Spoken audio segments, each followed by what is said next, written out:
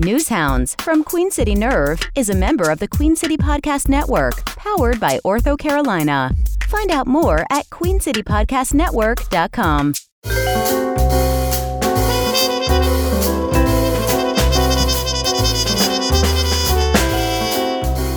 And welcome to episode 52 of Queen City Nerve's Newshounds podcast.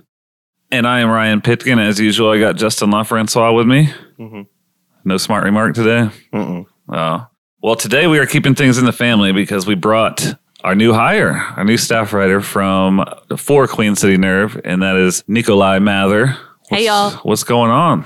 Not much. You've been with us for you've written for us in the past, but you've been with us on a staff writer basis, regular writing articles every week for what, about a month now? About a month, I would say, yeah. Just shy of it, yeah. Freelancing well before that, though. Yeah. Mm-hmm. Why don't you give us a rundown of how, we met when I wrote a story about you as a freshman in college, right? I think you were still a freshman. Yeah. Pretty sure.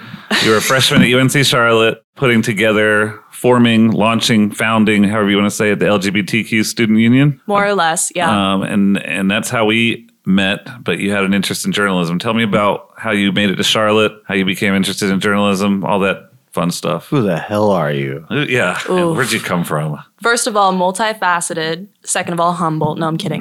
So I came to UNC Charlotte to major in political science. And while I was there, I'd been involved in activism since I was in high school, as you're wont to do as like a trans kid growing up in a rural area. And, I did a lot of work with LGBTQ folks on UNC Charlotte's campus. I did a little bit of work outside of the city as well. But what I really fell for was like journalism. And as a lot of people in the South have put it, movement journalism, specifically talking about the systems of oppression that affect us and impact our everyday life and telling those stories, making sure those stories get heard. Right. And that's sort of what we want to zero in on today, although we have a broad talk about all sorts of things. But you recently wrote a news feature that is on our website now, qcnerve.com, and was in our latest paper that we just dropped off this week about CMS gender support plans. This is nothing new. This just came to our attention as something. Justin has a coworker who's a parent of a trans student, and we just sort of were like, I don't think a lot of people know about this, and they don't at all, because you Google it and nothing shows up. Yeah, there's no outside information from it. Right, and that's sort of what I want to talk about, as well as just the broader. So my understanding, I just keep seeing. I was not even aware, and this story was not scheduled that way, but it happened to happen in the same week of Trans Day of Remembrance, and I believe it's Trans Awareness Week in Trans Visibility Month. Is that right? I'm not sure about Trans Visibility Month. I saw that one today on Twitter for the first time. They're always making up holidays on Twitter, honestly. But I do know Trans Day of Remembrance, that's been something that's been going on for decades, honestly, on November 20th. So it would follow that they have a week now. Right. This is the first time I've seen it, though. Yeah. You almost said Transville. Transville. Place. Y'all want to move? Transville. But let's start by just chatting about this gender support plan, because I found it very interesting. In the story, it went sort of a different direction than I expected, because you met a man who works at CMS who has just been sort of busting his ass to Well, hold on. Really Let me tell you how it even came to my attention, because we were just talking. My friend was enrolling their kid in a new school closer to where they live now. And I believe they came from a CMS school and then moved to this one. But she walked in there, and if you know her, then this is probably exactly how it went. But she walked in there and it was like, listen up, you motherfuckers. Like, here's who my kid is, and here's how you're going to talk to him, and this, and that. And if you have any questions about them and how they want to be addressed or educated or be educated, blah, blah, blah, you can just ask them and they'll tell you, yada, yada. And she went in there like fucking just ready to beat some ass, because it's basically the same shit that they had dealt with coming from their other school. And they were like, well, hey, we have this whole gender support plan that will outline like how students and teachers interact with your child. And she just had like no idea about it whatsoever. And they were very helpful through the whole process, putting it together and making sure that all the teachers were updated on it and everything. And so she just thought it was really cool and brought it up to me and sent me the form and stuff. And then so I passed it on to you, to pass it on. I think you passed it on to me, then to Carrie back to me, to Nikolai. Yeah. But let's just do a quick rundown for those who don't know of like the specifics of what really entails, what makes up a gender support plan, what what goes into it that's helpful? I mean, how does it help? So the great thing about a gender support plan is it is so open-ended, right? It's basically Haley Rimmer, who works at Time Out Youth and works primarily with young kids there to get these gender support plans like plotted out. She says like they're basically living documents, right? So these children will or I shouldn't say children because high schoolers do it too. Like every level of school does it. They will basically approach the administration and say, hey, I want to go by this name. I want to go by these pronouns. I want these people to know and these people to not know. And this is how y'all can support me. And that's basically what the plan seeks to track. It also seeks to track like which restrooms are you most comfortable using? Which locker rooms are you most comfortable using? Do we need to make accommodations for you to use a gender neutral restroom in the time being? That sort of thing. So it really is just about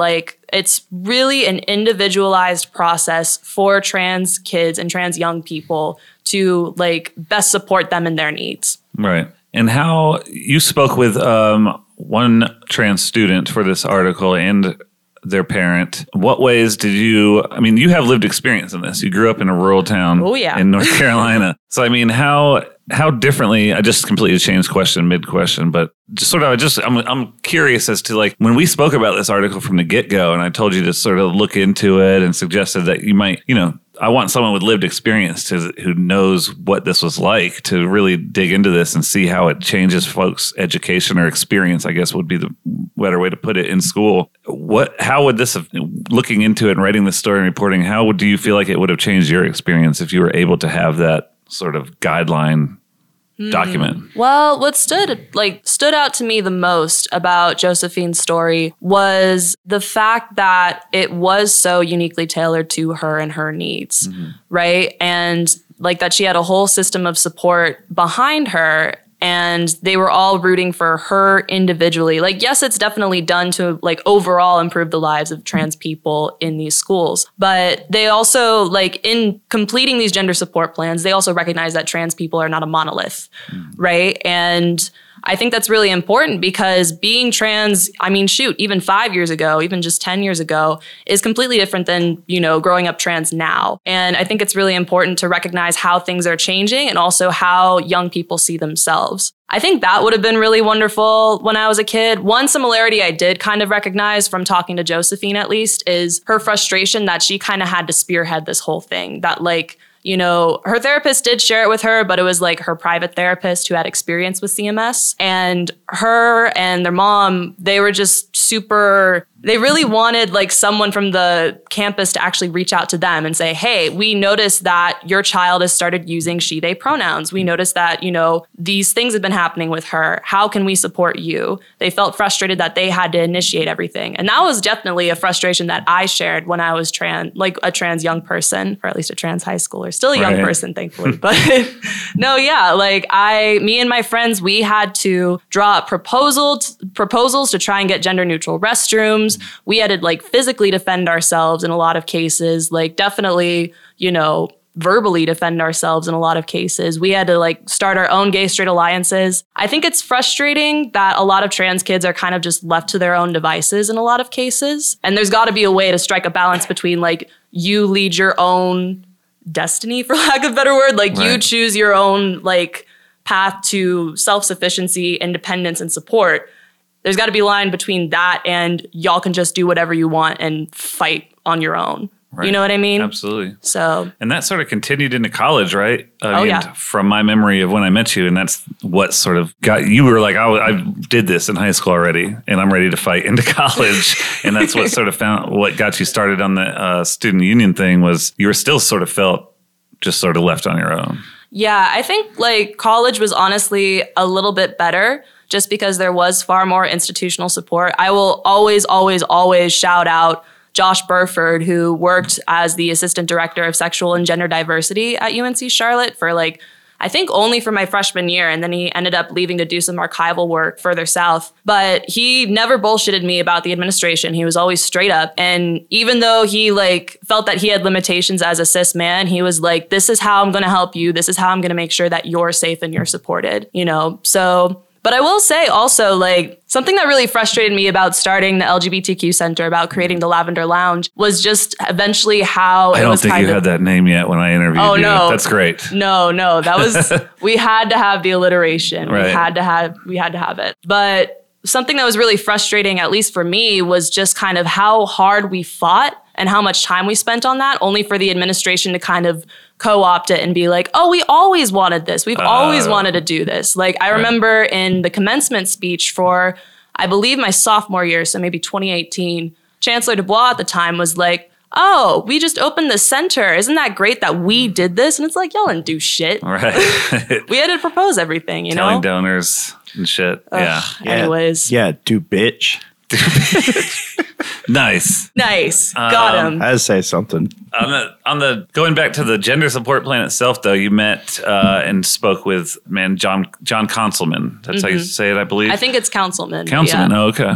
And he wanted to be here tonight. He actually had some plans with family, but he works as CMS bully and LGBTQ support manager, if I'm not mistaken. Supports bullies? Yes. He's just like, do you need anything? There's a locker open. You want some rocks? He takes lunch money from people, so they go take it from somebody else. It's a domino effect. But he's been working for years, if not, I mean, I guess I would say specifically towards a gender support plan, the way that he's sort of approached things. He's been doing this since 2003 when it really wasn't much of a dialogue happening in general. Tell me about sort of just how you got connected with him and began to learn. I mean, I assume you just said, who do I speak to? And they're like, here's our guy.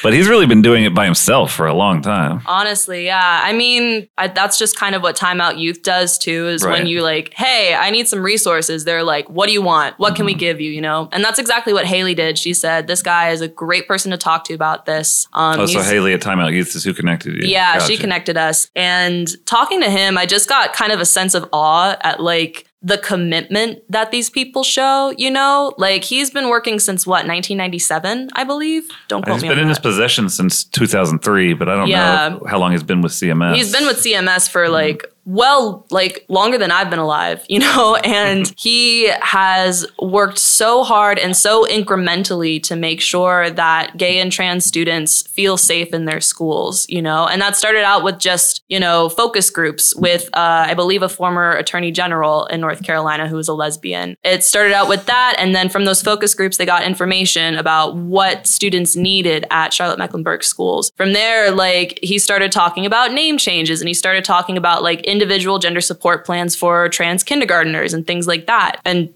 I'm sorry, I don't mean kindergartners, elementary schoolers. He just really worked his ass off to make sure that these kids felt safe. And it took time, you know. He's doing the work of two people right now, but it's something that he's really committed to. And I find that fascinating and really wonderful. Yeah, what I was sort of interested in, inspired by, however you want to say it, was he was just open about the fact that, I used to change the paperwork on everybody's stuff. Every year. And all like 150 or however many per year. Right at the end of the year, you'd go change it. He'd change it back. So what he's saying is, for you listening, is for state records and school records and stuff, you have to have the name that's on the birth certificate of a child. So he would change their names internally in the system to make sure they were addressed correctly throughout the school year to what they wanted their name to be. And then at the end of the school year, he'd go back and change them all back to their legal names. Or birth certificate names, so that all the records would be correct. Because otherwise, your transcripts would just be like have a huge fucking hole in them or something. Yeah, or he would just be in a lot of trouble. Somebody. And that was crazy part to read too. It's just like, holy shit. Yeah. Well, I mean, I guess that also means like how many students per school would you say? Guess. I think it ended up being like a couple hundred per school or not even per school, like a couple hundred that he would change every single year. CMS, yeah. Still a lot. Yeah. That's so much. It's a lot to keep up with. Yeah. What's really incredible to me is like, I don't know, sometimes what's really frustrating about, you know, the fight for trans liberation is it's mostly just us, right? It's mostly just trans and non-binary people speaking to the choir, having the same people show up to the same vigils and memorials and so on, and, you know, feeling kind of stuck. And a lot of times, like, the people who are most visible in this, like, realm of activism are cis people, are, like, cis white gay men. And to meet this cis guy who was like, yeah, I've been putting my neck out for these trans kids every single year for such a long time, that was really moving for me personally. I don't know. Yeah, definitely. Because I'm reading it thinking like, oh, are we centering this guy?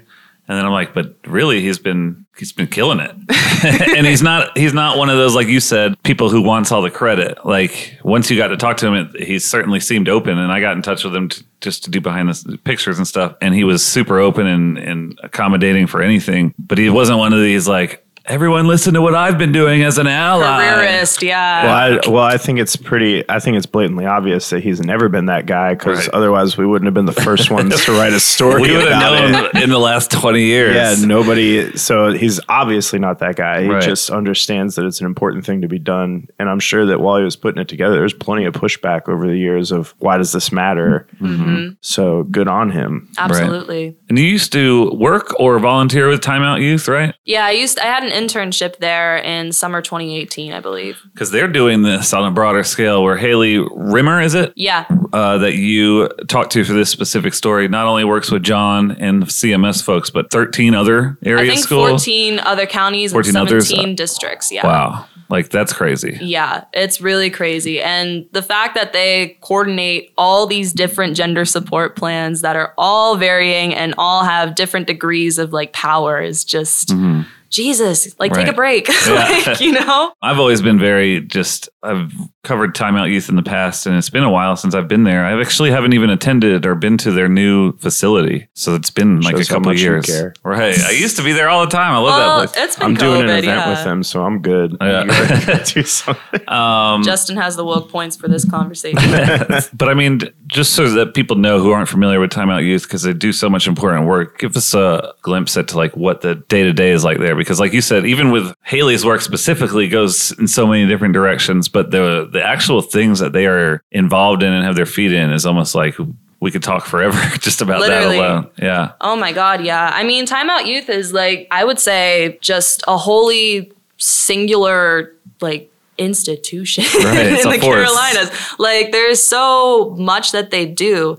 I could like just sum it up as like an LGBTQ youth center, but they really are kind of a beacon for queer and trans rights throughout the Carolinas. Like they do trainings, they do corporate seminars, they like provide services to homeless youth, like literally any service that you can think of, laundry, food, finding a place to stay, finding like a transportation pass, all of it. They like take care of their kids that way. They do a lot of programming, they have support groups. It's just a really tight-knit community, honestly. I felt really, really lucky to be able to actually witness that at my internship and like still keep in touch with a lot of the folks that I used to work with over there and a lot of the youth that I mentored at that time. Yeah, it's a really wonderful organization. Yeah, I like having just the energy over there was always high. And I went there to shoot a cover photo one time. I think the person who's running it now, been there a long time. Sarah Not McKell? Rodney? No, she just started, the executive director. Oh, okay. You're talking about the old one, Rodney? Not Rodney. He was interim in between Rodney and Sarah. O'Neill Atkinson, yeah. And he was like,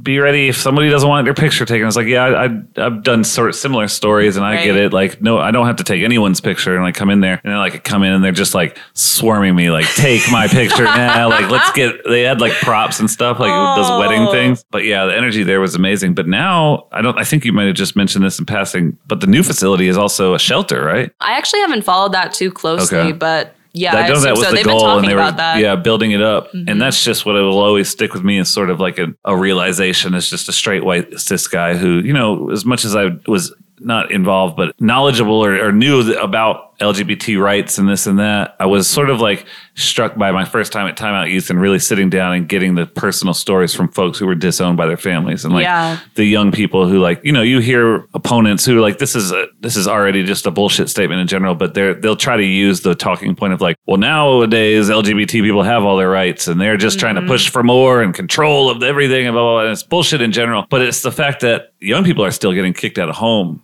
their home for coming out on a more regular basis than people imagine, regardless of what rights folks who are comfortable enough to come out have or don't have. That's a real thing and it's not stopped. And like speaking to people who actually had been kicked out and had nowhere to go other than Time Out Youth is when it sort of struck me how important that work is beyond your average nonprofit you talk to on a normal basis. Absolutely. It's just like, and the thing that angers me too about a lot of that rhetoric of like, oh, we've made it in terms of LGBT LGBTQ rights, or honestly, just like the general rhetoric we see about trans kids nowadays, which is they are a menace, they are a threat, they need to be contained, is when you actually sit down with these trans kids, they are living on the margins of society. Like, even if you look at them and you're like, oh, that's just like a blue-haired kid, you know, who uses they, them pronouns, that person might be like sleeping in their car. They could have like lost several friends to suicide, you know? There are so many intersecting forces at play with like growing up trans, specifically in North Carolina too, because our political culture is still reeling from HB2. And so I don't know. What pisses me off. I was thinking about this last night, how the Republicans have now like come, at least the more localized ones, the Republicans locally have come out and been like, we're the ones behind this new non-discrimination ordinance. And this is our movement now, like the Tariq Makaris and the Log Cabin Republicans. And it's just like,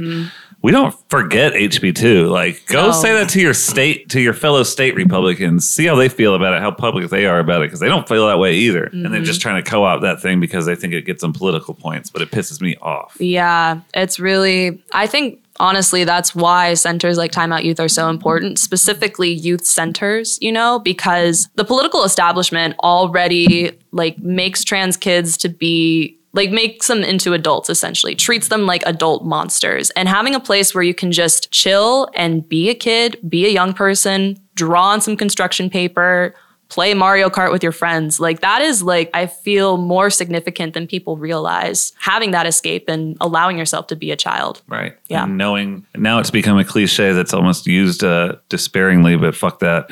But having a safe space is important because you know that you can go somewhere and you're just with your people. Well, yeah, that's what Haley was telling me. Like, they said, like, I know this is pretty cliche, but these kids need a safe space. And yes, it is cliche. Like when you're an adult, you can't really expect a lot of safe spaces out in the world. When you're trans, you're not going to find a lot of safe spaces, period, no matter what. But when you're a kid, you need to hear like you are valid, you are loved, you are all these things and can be more, because so often the overarching message is we don't want you here. Right. You know? So, yeah. And how do you feel beyond Time Out Youth, the culture, the society, whatever here in Charlotte is? Because I saw you tweeting about, and you weren't even like making a big deal about it, but you were just sort of asking throughout this week about Trans Day of Remembrance. Where are the Trans Day of Remembrance events? Because you wanted to attend one. And for those who don't know, Trans Day of Remembrance is, as it sounds, a day to come together, remember anyone killed, I assume also abused or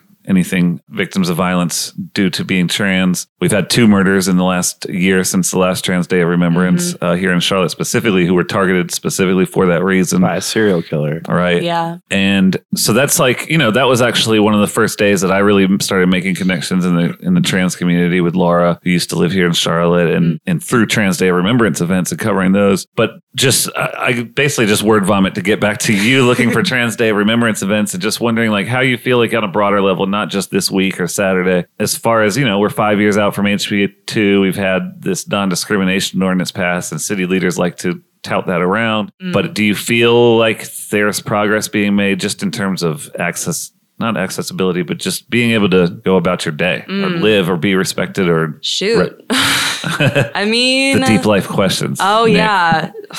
God, let me gaze into the abyss for a second. I was writing about this in Friday's newsletter. Actually, I was just drafting it before I came in. And I was saying that T-Door always makes me feel stuck. And it's not because I'm dwelling on the deaths of my friends or like people that I came to know in my community, but it's more so that I'm dwelling on the things that killed them, you know, like homelessness, suicide, loneliness, survival sex work. These are all things that, you know, we've had to interact with and that we have been struggling with literally like forever, like since the dawn of time. And I hesitate to say anything along the lines of like, it's getting better. Because every time someone is like, oh, this is the trans tipping point, like we've finally done it. We've achieved peak visibility and peak violence freeness, you know, like some bullshit happens. And I think it's really important to, like you were talking about earlier, like where people are kind of like, okay, we're content with where LGBTQ rights are at.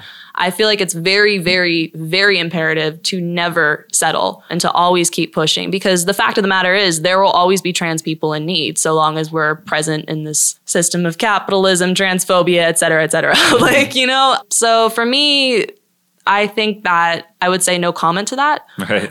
But longer version would basically just be, I think that there is a long road ahead, and Tidor is a great way to remember those that we have lost and remember why it's important to keep moving. Mm-hmm. I guess a better way to even word the question was, do you feel community support here? I mean, I think so, honestly. Like, I do have a pretty nice, tight-knit community of trans people here in Charlotte. And I don't want to sound like you are speaking for every trans person no. in Charlotte. I'm No, well I aware I'm know. talking to one person, so I just want to make that clear. But just in general. I got my folks, which is important. I think it's really like important also to recognize that like there is a trans community of sorts in Charlotte, but what I've always found most important is finding people not through like activism or through like work or anything like that. Like just finding friends that I enjoy hanging out with and can actually be emotionally vulnerable with. I feel a lot of support there. I feel like it's pretty easy to find trans people in Charlotte if you just know who to talk to. Something that I do like miss though is like going back home and being around trans friends that I grew up with, because like you get a varying degree of experiences here in Charlotte with transphobia. Like some people are like, oh, I was thrown out when I was 17 years old, or they're like, oh, my parents have always supported me and paid for my entire transition,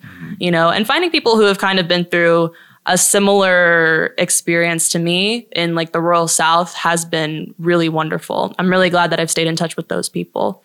So I would say that I feel pretty supported in my specific group of friends in regards to like political stuff and social justice-y stuff. Again, I never settle. So Right. So you guys both have events coming up that are relevant to this that we can plug. But are you having a public event, or are you just getting together with friends for TDR? I mean, people can come if they want. They can DM me for the address. My Twitter is ntmather. And it's just literally like, At I know that QCnerve.com. at qcnerve.com too. That's not a Twitter handle. Oh, you're right. Also, my email is nmather. listening. So you do say it Mather? Damn it. I said Mather at the We'll beginning have of this conversation I later, but Right. no, yeah, it's basically just a bonfire with me and some like trans folks. It's going to be trans only. And I figured like, I know that Charlotte Pride is doing some sort of, you know, online memorial at 2 p.m., but I really like, I got my booster shot. I really just need to be around some trans people for a little while. The online shit's getting a little old, guys. can't do it. We're all we all know who got their vaccine. Just go hang out. It'll be There you okay. go. Yeah. I haven't, since the mask thing's been in effect since August, I don't know a single person that has gotten COVID. Me, I don't know them. Oh, I do. And that's Except for my sister and my nephews, but they're all unvaccinated and live in a different city. Oh. But I mean, like nobody but right before the mask mandate went into effect, like 6 people I knew who all were vaccinated got COVID, and it was just like, oh fuck, here we go. And then now it's just not happening. So let's just chill. I know 3 breakthrough cases outside. that happened this week. They'll be all right. Yeah. Well, none of them are sick. So Yeah, because they'll be all right. but yeah, I'm getting that booster. Good plan. And then also, go ahead. No, I was going to introduce Justin, What? but Oh, if you yeah. want to do it. I'm right here. Yeah, Justin can introduce it. He knows what we're talking about. What are we talking about? My gay Thanksgiving? Yeah, so I do this thing. It's called Eat Gay Love. It's a Thanksgiving dinner. It's inclusive. Y'all should come. It's for everybody and everything. 3rd annual LGBTQ inclusive Thanksgiving dinner that I do with my gay friend Brian. I introduce him like that because I'm the straight half of the Eat Gay Love event. But we just do it at whatever bar he's working at the time. So the first year was Single Barrel Room. Second year is Single Barrel Room. This year it's at Billy Sunday. And all the food is donated, and all of our financial donations go to Block Love CLT at the end of the day when they come pick up all the leftovers that we box up so that they can distribute them to community members experiencing homelessness around the city, in the county, because they don't do anything in Uptown on the day of Thanksgiving because that's where everybody else is doing it, because they think that homeless people only live in Uptown. Right. So Jesus. Deb goes out of her way. I was just watching her live video last night of her Feed the Streets event where they're trying to do 1,000 meals, where her and her team are just going to distribute them to all the encampments and shelters around the county. And they're not setting up on the block. I think for the whole week.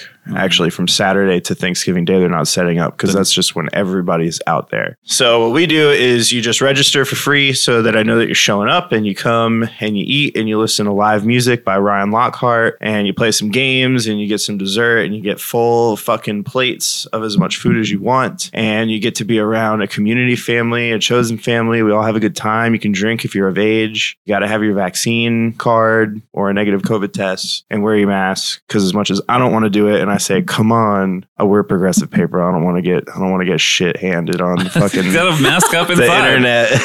They got a like I do, right? like I do to everybody. I don't want people to do that to me. So I'm too fragile for that. But it's our 3rd annual. It's just something that me and Brian love to do each year. You know, there's so many people like we were talking about that still to this day are just disowned by their family and they don't have a place to go or a safe place to be or anything like that. So we just open it up to them and we just do it under the guise of Queen City Nerf and Billy Sunday, but really it's just Justin and Brian.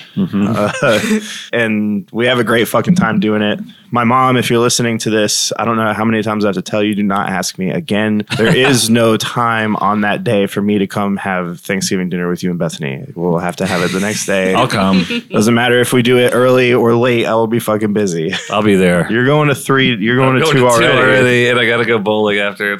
Where's hers? God. Where do you have to go for hers? Oh, from like North Charlotte. It's not far from my parents. Oh yeah, so then and then you'll have to go all the way to Kannapolis for the mine. 3rd. Jeez. And you're going bowling? Yes. Bitch, with who? It's Christine's family. It's a tradition. Oh, I'm coming. Man, with my back injury, I'm like doing all the stretches right now. I'll play. I have 1 week left. I'll do all of you v me. And I'm looking forward to it. Christine already told me, always told me when we started dating that her parents love bowling. She hates it. But I was just like, take me. So now I finally get the chance. I got Sounds like a bowling. Disney Channel movie. Like parents are so passionate. She's like, no, Dad, I can't bowl. I don't find this fun. I've got my ball in the car Nice. right now. Nuh-uh. Oh yeah. Oh Damn, yeah. I've never seen that in there. It's right behind your seat. I don't fuck around when it comes to bowling. And it's because I went bowling last month and I thought it was going to be this like reoccurring thing because I will not go bowling without my ball. I won't do it. That's just stupid. That's how I am with disc golf. I can't go with someone else's stuff. A real bowler doesn't bowl without their own ball. Why the hell would you have a ball if you're not going to bowl with it? Wow, that's a proverb. But it's actually my mom's ball and I got the holes plugged and then re-drilled to fit my hand. Justin. Wow. The holes got into pegged. it. And I've had it since I've been bowling with that ball since before I was even double digits in age. Wow. It's also 16 pounds. It's not a baby ball. Oh. But I used to push it down that fucking thing. Oh, nice. Do you still use that? No. That'd be fucking hilarious. No, now it's so heavy and my back is so out of alignment that when I go fucking bowling, it feels like my knee is about to rip through my skin. That's what I'm a little worried about. I've been dealing with back pain and it's just now getting better. And I'm like, because you won't go to the chiropractor. You think it's witch. See. You think it's witch stuff. It's all a bunch of hocus pocus. what was I going to say? Oh, so let's talk about some local news. Oh, yeah. So if you want more information on Eat Gay Love, just Google it like a fucking adult and you'll find it. Yeah. If you want more information on Tidor, just follow me on Twitter. Yeah. If you don't want more information, you should follow me anyway. Yes. And if you want to drop an ad break in here, Brian or Taylor or I want to call him Alonzo. Jeremy, drop that ad break.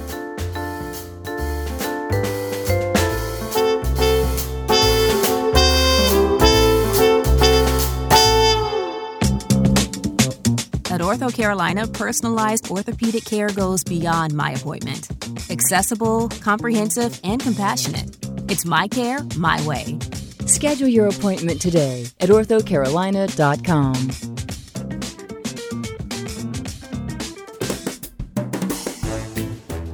Get ready. Broadway is returning to Charlotte. Blumenthal Performing Arts has an incredible selection of upcoming hits, including the returns of Hamilton and Wicked, plus the long-awaited Charlotte debut of Disney's Frozen, and many more fan-favorite musicals and plays. Season tickets are on sale now at blumenthalarts.org/BPA Broadway. Wash your hands, avoid sick people, and touching your face. There are everyday actions to help prevent the spread of respiratory diseases. Visit cdc.gov/COVID-19. Brought to you by the National Association of Broadcasters and this station.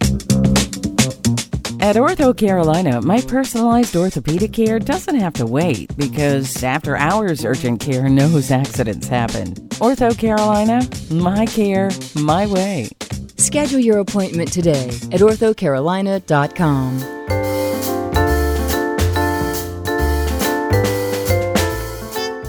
And talking about, we've had a newsy little week.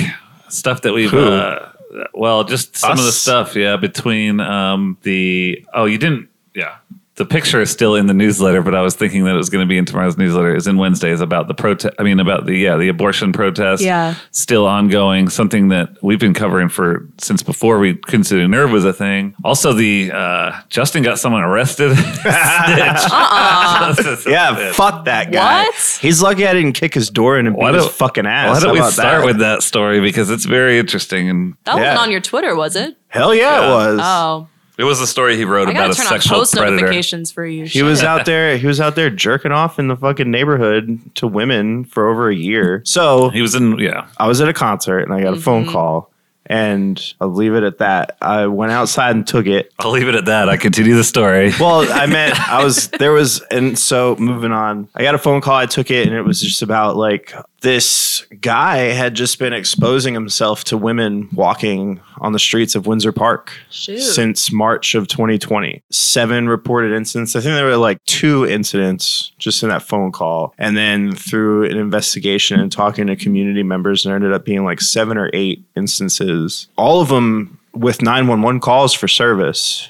Generally, I think there was like maybe 1 or 2 that didn't. Problem being that nobody who dialed 911 requested a callback or to meet with officers when they arrived on the scene because these are sexual assaults. Like that's what they are. And so we all know how a sexual assault goes. Generally, the person reporting doesn't want to be identified. They don't want to stick around. They don't want to talk to police. They don't want to be fucking re-traumatized. They don't want, the whole, trying to prove that you were actually sexually assaulted through all the fucking disingenuous questions and things and whatnot. So just 911 calls were made. And then so talking to more people, like some of them were stalking and harassment allegations they were making. And then a lot of them were indecent exposures. Even a detailed account from one of the victims of when she was walking by a blind corner and he was crouched down waiting for her. And when she walked around the corner, he started walking back to his car and then pulled out his penis and started masturbating. And my favorite part, and we laughed about this together, which is why I'm gonna laugh about it now. He waved at her, just like God. With his dick in one hand. This man is definitely just cutting the air with the other one. Troubled. Yeah. So, and then another of him, like, and this is the one that fucking got me. So we'll get to the point of the story, but the one that got me was the time that a woman had recalled that she walked by his house. So I've been to his house twice, 3, 4, 5 times I've been to his house, just driving by, trying to confirm that the car was there often enough to be like, he lives here. She walked by his house and he was just standing naked in the doorway with his dick in his hand. And when she was walking by, he came outside and started walking toward her and just like stood in his yard naked. And she called 911 and nothing had ever happened. Essentially. So that's why I started working on the story. And then there was an incident at the Evergreen Nature Preserve in Sheffield Park where the same make, model car, same license plate number, and same description of the person exposed himself to women who were exercising on the trails. I talked to a witness from the Evergreen incident and they confirmed the license plate, make, and model of the car, suspect description, and all that. And that was kind of when CMPD started paying attention to it and called back at least one person who had called 911 to report one of these incidents. And then there were a bunch of emails back and forth between community members and CMPD trying to get more information on the investigation and trying to get in contact with the person who was assigned to investigate the case. And an entire week went by after the first police report was filed before somebody was brought in for a lineup. But on my first day of investigating, I would have been able to knock on his door and pull him outside and have 4 or 5 different eyewitnesses be able to identify him to where a charge could have been pressed against him. They waited a whole week. And a lot of the emails back to community members were very abrasive, mildly threatening.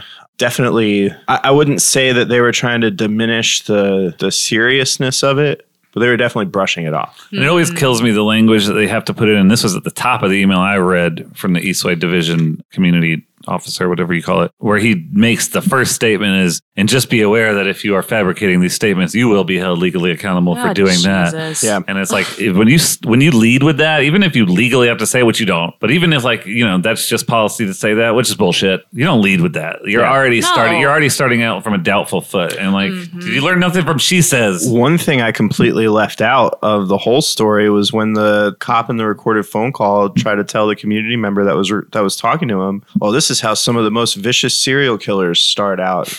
By the way, I'm going on vacation tomorrow through November 24th. Like, ain't that just the way? Who the fuck? Why would you ever say that to somebody who's calling you with a fear and a concern about what's going on, knowing that you're not doing anything about it, and then saying, "Oh shit, that could be a serial killer." You're a dumb. Mexico is nice this time of year. If you ever hear this, Officer Luke Poplin, you're a piece of shit, in my fucking opinion. You had so many phone calls and emails with these people. You said that dumb shit. You just let this go and went on your little fucking vacation, and you knew before everybody else did, and you didn't do anything to hurry this along. So fuck you. Fuck you. So then after our story went to print, or pub, went to online. Yeah. The story published. There may have been something or other where I already knew who somebody was. Like I had his name and his picture and all this. Mm-hmm. Right. We had him identified, but so did the police. So well, we didn't. Oh, well, no, not me and you. I mean, the paper. I mean, well, either way. So they arrested him yesterday, Wednesday. Right. And I missed it. You had such a dramatic story. I missed it by minutes. No. I literally, as soon as I pulled into the neighborhood to roll up on the police outside of his house, like somebody sent me a video of it as I was pulling into the neighborhood. God. By the time I got to his house, they were gone. Wow. Because the person that sent me the video was like, I was too scared to get out, and I was like, I was gonna fucking just hop out of my car before I got in the park and be like, is it him? Did you know if he ran or struggled with it? I don't know anything. Because the person took the video, he took a screenshot from the video and sent it to me. I thought it was a picture at first that he took, whatever. Oh, when they were like bent over, looked like they were out of breath. There's one of the guys specifically, like, you do not make that pose unless you just got done running. Like, I think he was just chilling. Yeah, or he's looking for something in the grass. Do you think he waved? But so he got charged with 1 count of indecent exposure and then 1 count of violating a local ordinance. So I don't know if they're going to try and pile some more on, because I have accounts for 3 more indecent exposure charges. But as it says in the story, the community members want enough to be put on him to where he has to be registered as a sex offender. Because if this has been going on for 8 reported accounts over a year and a half, then that means that it's probably happened hundreds of times. And if he got in his car and drove to Sheffield Park to do it, then that means that it could have happened hundreds of times all over the city. And he also, did you mention, lives like a block from Windsor Park Elementary? And he wouldn't be able to live there anymore. Yeah, so it's not even a block, it's the block. He lives that close to Windsor Park Elementary School. So yeah, if he had to register as a sex offender, then he would have to move out. And if you want to play with your dick, just do it inside. Right. You and Louis C.K. Moving on to the other story we published this week about the ongoing, never-ending, and always intensifying, it seems, protests happening outside of a Preferred Women's Health Center in East Charlotte on Latrobe Drive. Never fucking ending. Never ending. Never fucking ending. Did y'all, by the way, actually, side note, did y'all see that like banner plane out in Plaza Midwood yesterday? I saw you tweet about it. Yeah. What did it say? It said, overturn abortion now, and it had a picture of like a bloody fetus. Yeah. I saw that. Pictures and I was are so often animals. like whenever you see them at protests. I remember that time I asked, what was his name? Daniel Parks? Daniel Parks? Yeah, for Cities for Life. I wanted the little pamphlet he was having, because I was like, do you mind if I take that and fact check it? And he wouldn't give it to me because it had this girl's cell phone number on the back of it. You know, like they hand them out, so it's like, call me so I can save your life and save your baby's life, and I'll impregnate you with Jesus. So they can find. So I just took it and ripped that off, and I was like, can I have it now? And he was like, I'll guess. No, I remember when I wrote the one big cover story that was like one of the first ones I wrote about them back at Loafing. A bunch of people were like, well, why didn't you tell both sides? You don't have anything from the protesters, because this is Love Life. It wasn't even Cities for Life. They won't talk. Well, but they were talking at that point, and everyone I talked to just said the most off-the-wall shit, which I guess I could have reported and then fact-checked and debunked. But this woman is just going on and on to me about how if you get an abortion, then all your serotonin's gone, and you can't be happy anymore, and you get depressed. What? And it's just medically proven bullshit. Yeah, one thing people have to understand when they're reading stories where there should be a both side thing like that is oftentimes the other side is left out, because they're only saying things. But even if they're harmful or not, they're only saying things that it's just like you have to hire somebody to go find out if what they said is true. And it's just like, no way. Bullshit artists. Come on.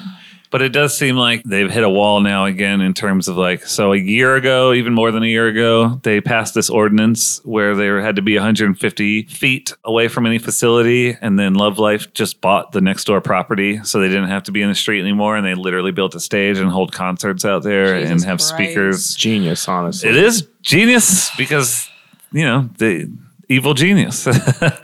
Harassment specialists. And these are just folks who, you know, they go out there and they do a really good job of like, this specific organization, there's any number, if not anywhere from 20 to 50 or so, real harassers who are out there who are screaming just real bad shit. Every day. Like it's literally their job. Right. The Flip Benhams of the world and the Daniel Parks of the world. And then the Love Life comes through and they just sort of, they pick and recruit from different churches around the area, Elevation included. Just had to drop that in there. And these people just come and they silently march. Some of them do get going with the protesters, but most of them, for the vast majority, will not speak to counter protesters or media. But they will sing songs and they will sing them loud and they will make plenty of noise, plenty more noise than when I first started covering them like fucking 10 years ago when they just had an acoustic guitar. It gets loud out there. It gets very loud. And now there's counter protesters who have sort of shrugged off the old way of doing things and get loud back, and it's just a big mess. But I don't really have any Well, that's the thing is there's no update. There's no news. Yeah, it's exactly. the same thing. The news is that there's nothing happening when just a year ago, a lot of city council members and stuff were talking as if, you know, we were going to solve this problem. Well, because everybody's within the rules. There are no new rules. Right. And what rules could you make to get it to stop? I don't know why they issue them parade permits, and it's like, you're in front of a medical facility. I don't know. It seems like there's ways to stop that. Like literally holding up signs that are meant to confuse people who are coming, like clients for this medical facility, you know, and who are meant to disorient them. But that falls under freedom of speech. The science, So it's like what rule can be fixed or changed to make it to where it can't be within the there are definitely rules. permitting rules, but like as Kala was talking about in the article this week, is that they don't enforce the ones that are. They put speakers with 100 feet as opposed to 150, and they came and had a surveyor prove it, and then the people just stole the surveyor's tools. That's ridiculous. Genius. Yeah. Genius. I'm going to take this. It's like, it's always funny when he swallows the contract, so it's no longer good. I'm just going to take this. Well, it is just like status quo right now, too, on a state level, too. Like, I don't know if y'all saw the news about the budget today, but the House of Representatives passed it for North Carolina. And they ended up agreeing on some $15 million going to these fake abortion clinics, essentially. Like these clinics that are set up as like women's health center or like baby health centers and disguised as abortion clinics. But when you actually go in, they try to get you to go for adoption, or they say like, we're going to support you. We're going to give you these resources, and then fail to do so.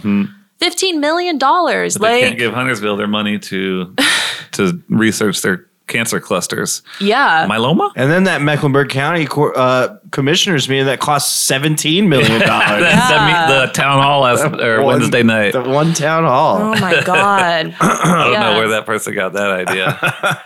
From distrusting government, which is a collaborative thing.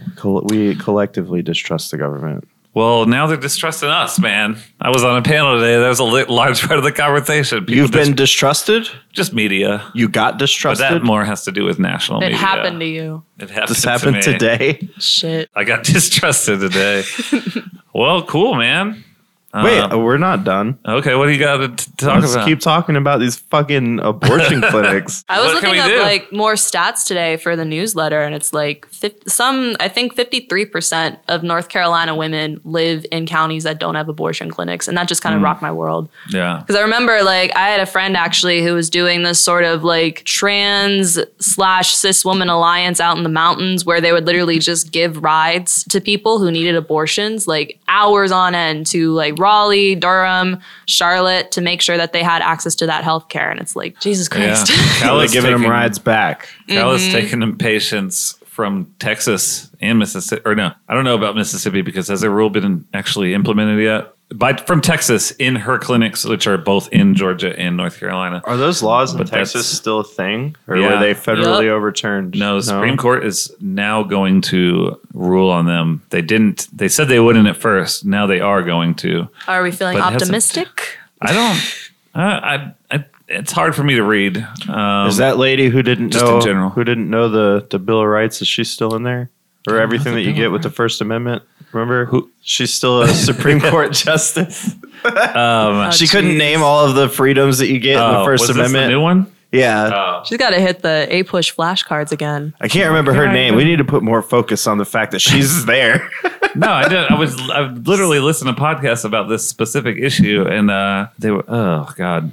Well, I don't know. So when are they doing that? Next week? This week? I don't know when the ruling comes down. There's really no telling. I feel like it. And is it to overturn? They've already done the arguments on it. What's going on with Rittenhouse? Is the jury still God. deliberating? I haven't been looking at that, honestly. Every time I see it, I just want to... predictable. I just watched the crying part like a million times. This is like, the kid has just never cried in his entire life. No. He didn't know how to Literally. He didn't know how It's to like do his it. face was melting. He was trying so hard to push out the tears that it was just becoming completely bloodshot. His skin all over. I remember the night that happened, I was out in Norway because by that time I had kind of gotten stuck there due to COVID and so on. And me and my boyfriend, Christopher, who you met outside, Ryan, like we had been kind of debating back and forth for a while, like whether I should go back to the US because shit was popping off. And the night that happened, where we heard that this kid literally went into a protest and picked off people one by one, like with no recompense, like we were like,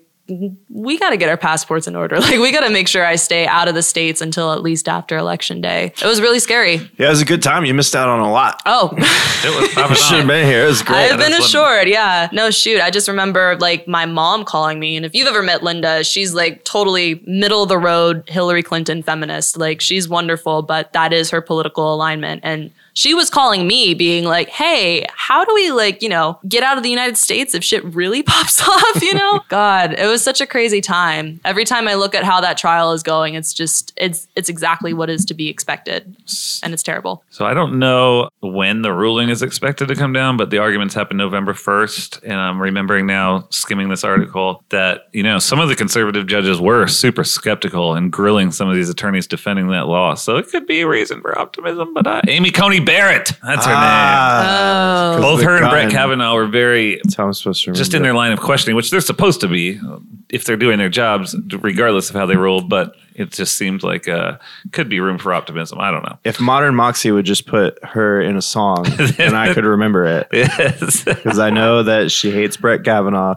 The new song says "fuck Trump," I think, or I blame you, Trump, or something. Trust me, I'm never going to forget his name. No, yeah, I guess you're right on that one. All right. And we're done on this episode of News Hounds by Queen City Nerd. Thank you for joining us both on the podcast and as a company, Nikolai. It's been real. Of course. It's been so real. Thank you for having me. I'm sure we'll have you on again. Realer. If we do have a fourth guest, we won't just keep bringing you on and making you tell your life story over and over.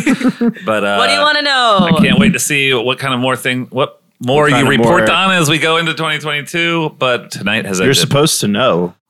You're telling me what I need to report on. That's your job. I don't want it. All right. Well, we will see you guys next time. And thank you. Cheers. Bye, y'all.